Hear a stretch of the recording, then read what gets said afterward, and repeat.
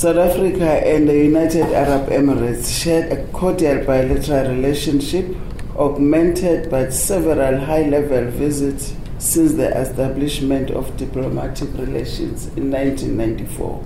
Our bilateral economic relations continue to grow at a positive pace, primarily focusing on economic and commercial growth. We will celebrate the 30th anniversary of establishing our bilateral relation in 2024. We will then reflect on all the milestones we have achieved over these 3 decades. Ladies and gentlemen, to demonstrate the significance and strength of our bilateral relation, we have a structured bilateral mechanism known as the South Africa-UAE Joint Commission Cooperation. This was established in 2011 and already had 2 meetings. Tomorrow we'll have the 3rd session of the JCC in Abu Dhabi. Our economic recovery efforts have been guided by the implementation of our National Reconstruction and Recovery Plan. Currently, we're making sound progress in our recovery, and our GDP has recovered from the heavy blow to economic output. Research by our leading university in Cape Town show that 95% of jobs in the formal sector have now been recovered.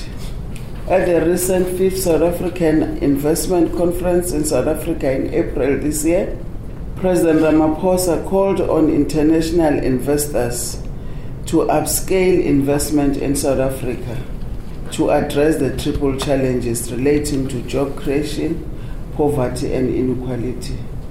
We have exceeded our previous 5-year target for investment with 1.5 trillion rand in new investment announced over the past 5 years. This next 5 years plan, which the President announced, aims to raise 2 trillion rand.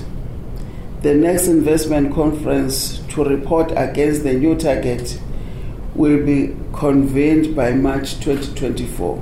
South Africa remains an investment destination with significant untapped and investment potential and opportunities.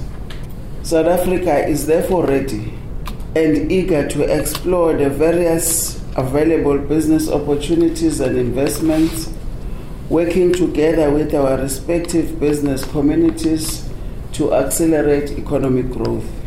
We are looking forward to grow our economy with the UAE in the following sectors: in the medical value chain, with medical devices, vaccines, cannabis for medical treatment, and other products; in the green value chain, with solar and wind energy components, battery manufacturing, and electric vehicles; in the digital value chain, with artificial intelligence applications, the 3D printing, high-end call centers, and attracting digital migrants; and in the food value chain, covering fruits, meat, nuts, oil, and processed products.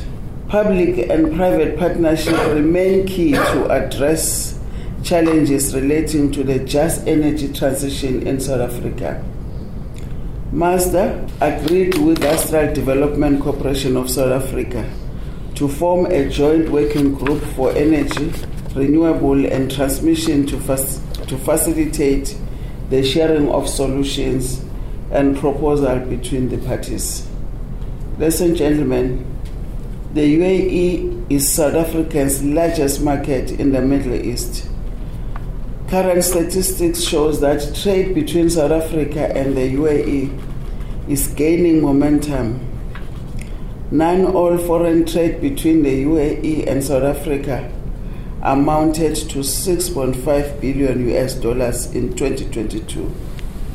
South Africa is the UAE's second largest trading partner in Africa.